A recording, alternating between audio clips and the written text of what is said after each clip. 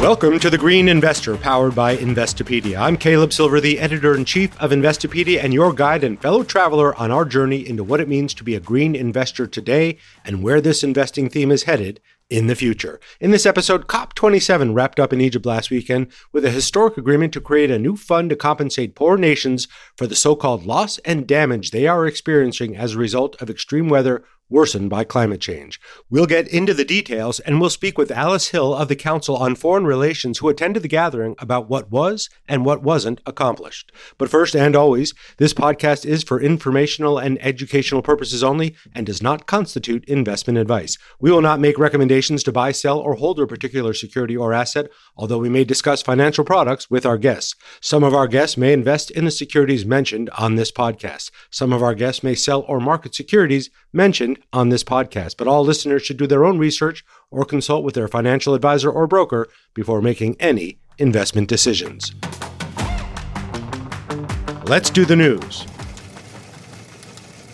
The U.S. and China appear to be working, or at least talking about working, on climate again. U.S. climate envoy John Kerry and his Chinese counterpart Xi Jinping said on Saturday that they had resumed formal cooperation, which had been suspended after House Speaker Nancy Pelosi's visit to Taiwan earlier this year. Xi said the two countries are putting forward on the formal negotiating agenda the issue of how to address the losses and damages developing nations are experiencing as a result of climate change, but he stressed that any new deal on the issue should mirror the Paris Agreement by putting the onus on developed countries to contribute.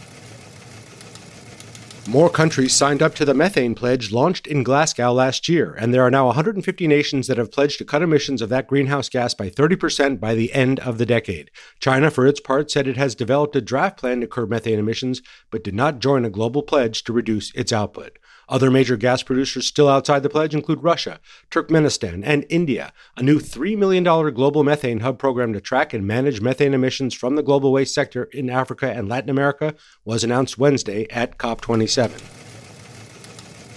Temperatures in Europe have a strong chance of being significantly higher this winter. That's according to the European Union's Copernicus Climate Change Service. Coastal regions along the Baltic, Mediterranean, and North Sea are almost certain to see temperatures exceeding historical average, and there is a 50 to 60% probability that temperatures will be significantly above historic norms across much of the UK, Central, and Southern Europe. Warmer temperatures might ease the concerns and costs around natural gas this winter, most of which the EU imports from Russia.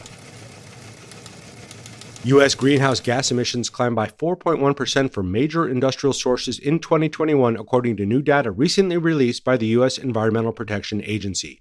The increase is the largest yearly increase in emissions in more than a decade of reporting. The 2.7 billion metric tons of carbon dioxide equivalent were self-reported to the agency by more than 8,100 of the nation's largest climate polluters under the agency's mandatory greenhouse gas reporting program. Here is a list of the top polluters of the most harmful emissions. Carbon dioxide, that goes to the James H. Miller Jr. power plant in Quinton, Alabama, which is owned by the Southern Company. It is the largest coal-fired power plant in the U.S. in terms of power generation and was also the nation's biggest emitter of CO2 in 2021. The plant emitted 20,834 metric tons of carbon dioxide last year. Company executives announced plans last year to shut down nearly 90% of its coal power capacity by the year 2028, on the way to having net zero emissions by the year 2050. The planned shutdowns do not include the James H. Miller plant. How about methane? Well, that goes to the Bailey mine, a coal mine owned by Consol Energy in southwestern Pennsylvania, and it is the largest single source of methane in the United States with 90,743 tons of methane emissions in 2021. That's roughly equivalent to the annual greenhouse gas emissions of 1.6 million automobiles, according to the EPA. Consol Energy does capture and destroy some additional methane emissions from the mine as part of a methane destruction pilot program. Nitrous oxide, well, that goes to Ascend's Performance Materials, a nylon plant in Cantonment, Florida, which released 24,657 metric tons of nitrous oxide in 2021. That's 4 times more nitrous oxide than any other industrial facility in the country, according to the EPA. The plant makes adipic acid, a main ingredient in nylon 6,6, a strong, durable plastic used in everything from stockings to carpeting, seatbelts, and airbags, and also emits large amounts of nitrous oxide, a pretty dangerous byproduct. Nitrous oxide is 273 times worse for the climate than carbon dioxide on a pound-for-pound basis. Hydrofluorocarbons, that goes to chemical manufacturer Chemours, which vented 180 metric tons of HFC-23 from its Louisville, Kentucky plant in 2021. HFC 23 is 14,600 times more potent as a greenhouse gas than carbon dioxide on a pound-for-pound basis, making it one of the worst climate pollutants ever identified by the scientists with the UN's Intergovernmental Panel on Climate Change. The emissions, which can be destroyed through incineration, are equal to the annual emissions of 566,000 automobiles. Sulfur hexafluoride? Well, in 2021, American Electric Power released 18 tons of FS6 from electric utility substations across 10 states, which are emissions equal to the annual greenhouse gas emissions of 99,000 automobiles. SF6 is 25,200 times worse for the climate than carbon dioxide, making it the most potent greenhouse gas ever assessed by the UN's Intergovernmental Panel on Climate Change. Once released, FS6 remains in the atmosphere, warming the planet for 3,200 years. The 2-week-long COP27 climate summit that took place in Egypt's Red Sea resort town of Sharm el-Sheikh wrapped up in the early dawn hours last Sunday with a historic agreement to create a new fund to compensate poor nations for the loss and damage they have suffered due to climate catastrophes. Government ministers and negotiators from 200 countries finally secured that agreement after talks nearly collapsed on Friday, the final scheduled day of the summit, and they also reaffirmed efforts to limit global temperature rise to the crucial temperature threshold of 1.5 degrees Celsius above pre-industrial levels. Here are some of the particulars of that agreement. Number one, a new fund for loss and damage. Under the agreement, the nations decided to establish new funding arrangements for assisting developing countries that are particularly vulnerable to the adverse effects of climate change in responding to, quote, loss and damage, end quote. That includes a focus on providing and assisting in mobilizing new and additional resources which are meant to complement existing programs and funds. No sums of money were actually committed at the summit, and the rules of how the fund would work were left to be decided at next year's COP28 summit in the United Arab Emirates. Number two, potential changes coming to multilateral lenders. For the first time, a COP meeting included a call to reform the global financial architecture so that it better aligns with climate goals, as reported by Bloomberg. The idea is to amend the mandates of multilateral development banks like the World Bank and international financial institutions such as the International Monetary Fund to ensure that greater financing flows to energy transition projects and efforts to adapt a warming planet. 3, mitigation work programs. This is one of the big sticking points of COP27, and it is centered around ensuring that countries set clear targets, plans, and metrics to reduce emissions on pace to meet climate goals. So far, commitments have not followed the same standard, with countries using different criteria and baselines for their targets. Without a common system, those pledges may not turn into actual emissions reductions, but no agreement was reached on those programs or a timetable for making changes. Number 4, strengthening rules for carbon markets. At COP27, negotiators outlined a more detailed framework for how a carbon market would work, including allowing corporations to buy credits from governments. Again, no new rules or policies were put in place, but the discussion is at least ongoing. And number 5, that 1.5 degrees Celsius goal remains a long shot. There were no new targets set for reducing global warming beyond the 1.5 degrees Celsius warming target that was agreed upon in the 2015 Paris Agreement. Pleased to phase out all fossil fuels and to peak global emissions by the year 2025, which is likely to happen anyway, according to the IEA, were rejected by many nations who export oil. As another conference of the parties comes to a close, member nations, NGOs, companies, grassroots organizations, investors, and other interested parties leave Sharm el-Sheikh, Egypt, with many unanswered questions. Who's going to pay for climate disasters? Who's going to pay to prevent future disasters? Who's going to pay for investments needed to slow and hopefully reduce global warming? It always comes down to money, which is why progress seems so slow, even as the urgency around climate change becomes even more intense. Alice Hill is the David M. Rubenstein Senior Fellow for Energy and the Environment at the Council on Foreign Relations. She focuses on the risks, consequences, and responses associated with climate change, and she is our special guest on The Green Investor this week. Thank you for being here, Alice. Oh, great to join you. Thank you. You're just back from Egypt. You were at COP27. You and I are speaking on a Friday. They're going to go through the weekend having conversations about funding facilities to pay for a lot of this, but that really was the dominant theme. Give us your brief takeaways from the time you spent there and what was really happening. Well, yes, the COP should have ended by now, but it's not, because the fight is, as you've noted, over money. And that will be the continuing theme, since we've seen from our windows climate change impacts unfold. And we know that it will take a lot of money to transition to clean energy and cut our harmful greenhouse gas emissions, plus to prepare for these worsening climate impacts. That was very obvious during my stay in Sharm el-Sheikh. Sharm el-Sheikh is a resort town on the southern tip of the Sinai Peninsula.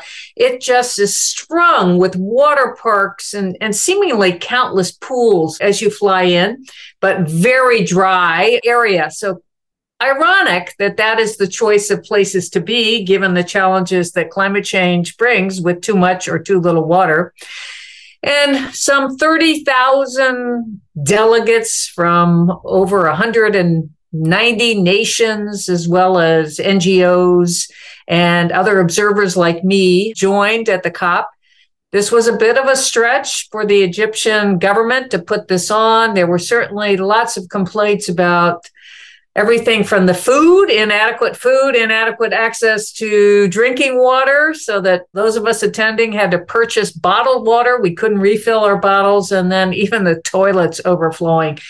There were also complaints about some harassment activists. I met one activist who claimed that she had been harassed by the military during her stay. Very young woman, and quite upset by the whole experience. But as you walked around this gigantic trade show, that's essentially what a COP is, and visited different booths, it was clear that there is a world of the haves and the have-nots. And that issue increasingly became the topic of discussion during my time. Yeah, in COP terms, they call it loss and damage. That's one of the big themes that comes up. And that is basically, again, who's suffered the losses and the damages and who's going to pay for it, or how are we going to pay for it? But that's my sense of it. But there's, I'm sure, a much deeper sense of it. What do you really mean by that? What is really meant by that? And then for events like COP and others, are these effective? Do we have to have these? Do they solve problems? Give us your assessment, but first of all, explain loss and damage to us.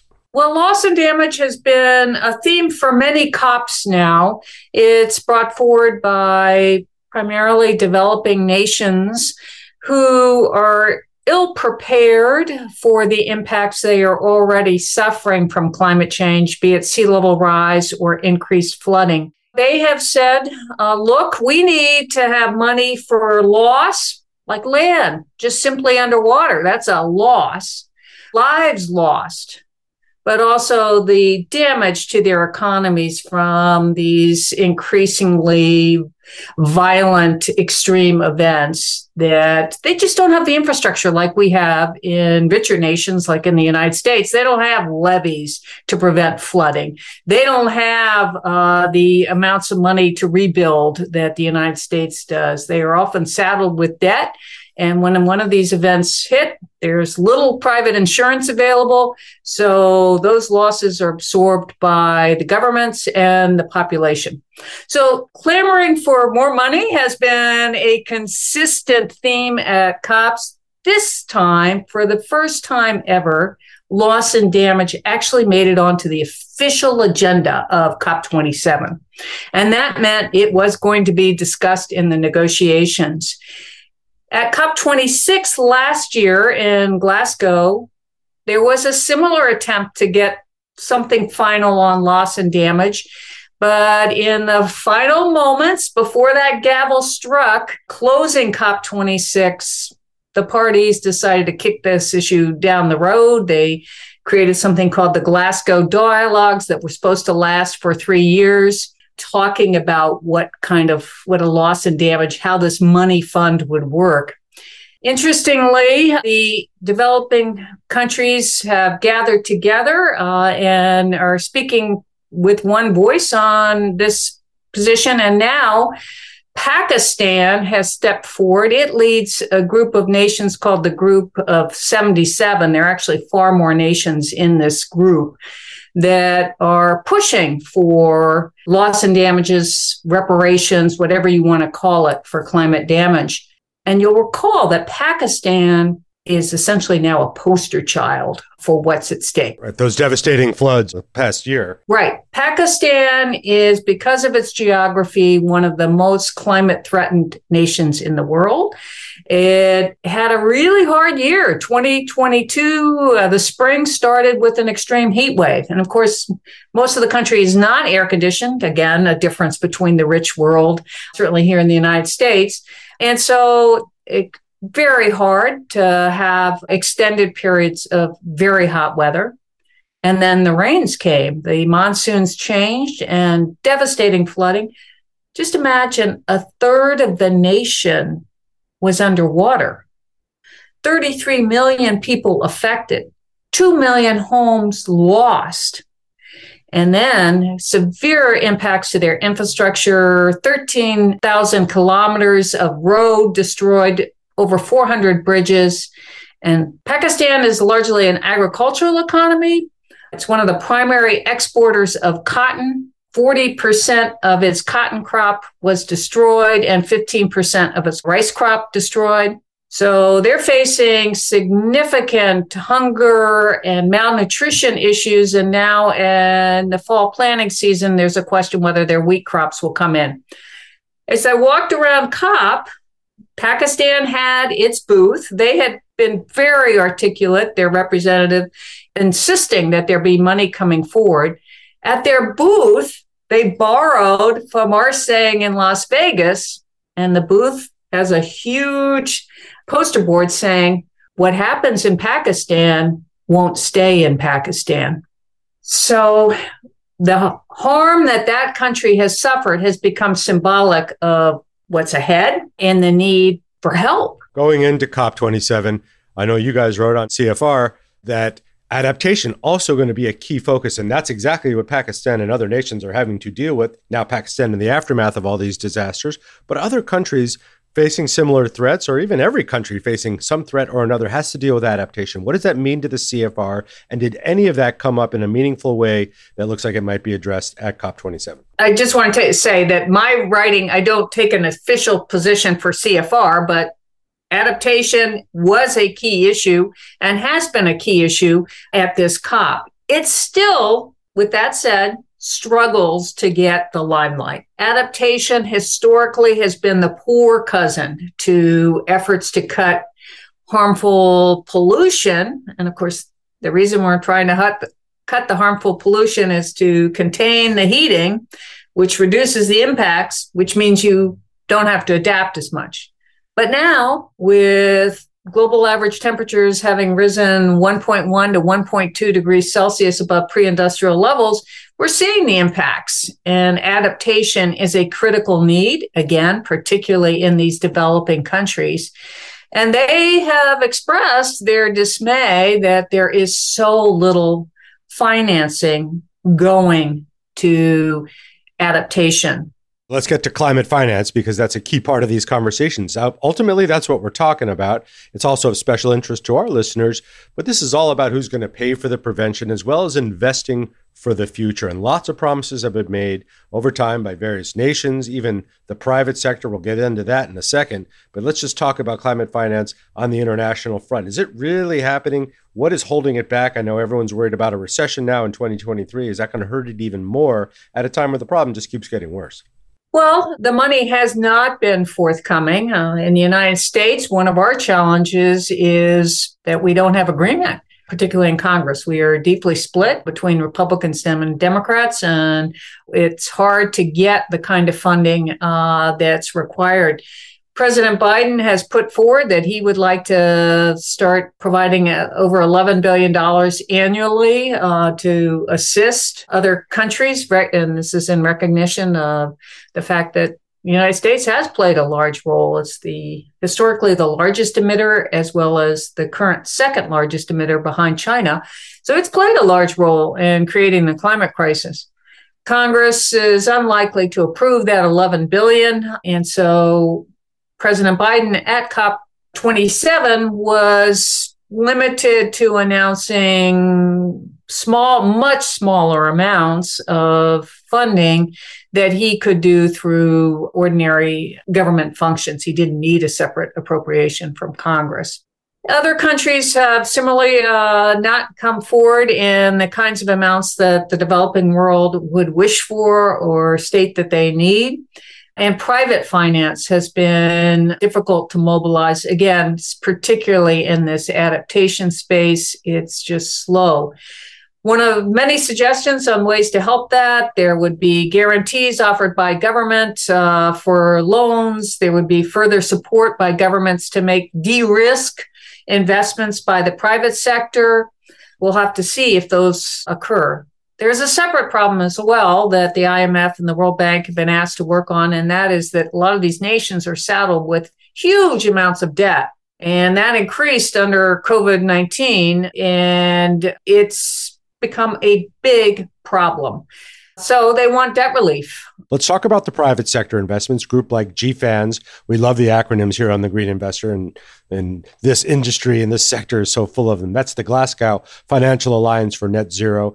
Efforts there seem to have either stalled or fallen apart. We have some companies backing out or threatening to back out, but this doesn't happen. None of this money starts flowing. We don't get the kind of power we need without the private sector. How can those types of alliances be strengthened and empowered to really invest in real change? Well, certainly Mark Carney, the former governor of the Bank of England and Canada, has done a lot to try to rope in the private sector. GFANZ was announced at COP26. I think at that time there were 130 companies. I can't recall the statistics, but a huge number of companies and more have been added.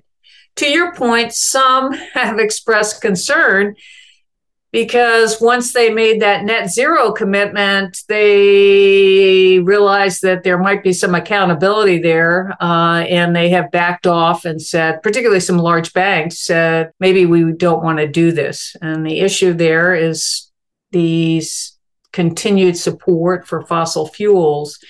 Now, the International Energy Agency has said that we have to cut our relationships with fossil fuels to be able to achieve the kinds of gains we need in cutting our emissions to avoid the very worst of heating. So this is a tension point.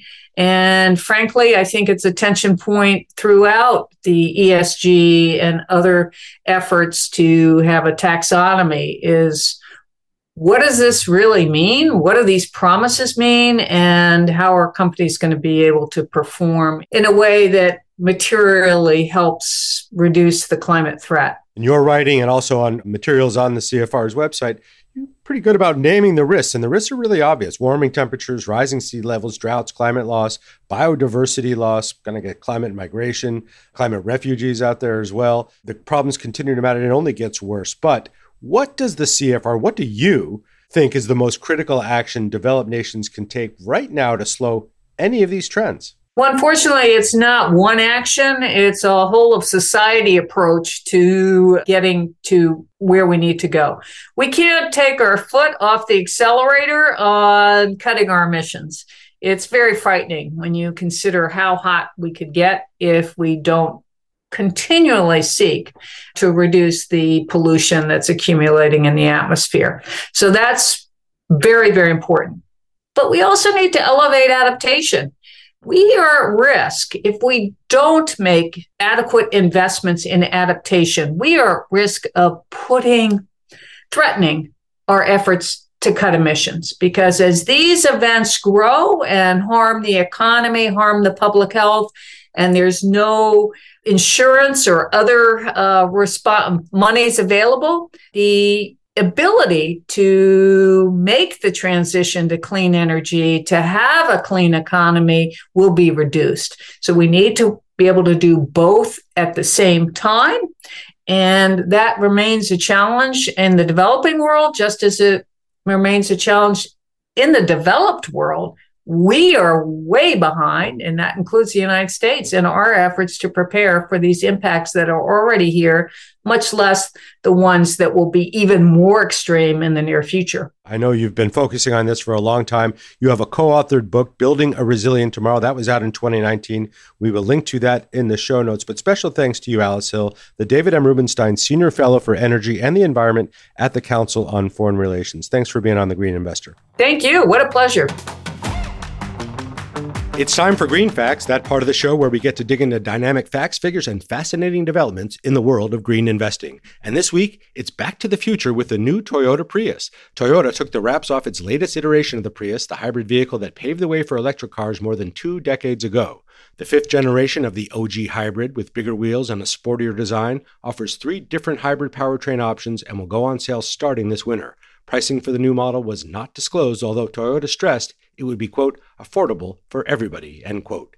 Toyota ushered in mass-market hybrid vehicles with the debut of the Prius in 1997 and believes that the technology still has a pretty bright future. The new Prius will have a 1.8-liter or a 2.0-liter engine hybrid power option, which combines a combustion engine, electric motor, and battery to deliver better fuel economy and acceleration. There's also a 2.0-liter plug-in hybrid system that boosts power and range. Toyota has sold 4.75 million Priuses to date. For comparison, Tesla only just passed the 3 million vehicles sold mark for all of its vehicles. Prius sales peaked in 2010 when more than 500,000 units were sold worldwide, but that has come way down to around 86,000 Priuses sold last year. We're going to link to some pics of the new Prius, which kind of looks like the old one, but a little bit cooler. It's time to unpack the acronym, but we're going to throw a curveball and pitch a new term into our lexicon, and that term, which is new to me, is debt-for-nature swaps. The concept of debt-for-nature swaps was first introduced by Thomas Lovejoy, the vice president of the World Wildlife Fund, in 1984 in response to the deterioration of tropical rainforests and mounting debt obligations in developing countries, especially in Latin America.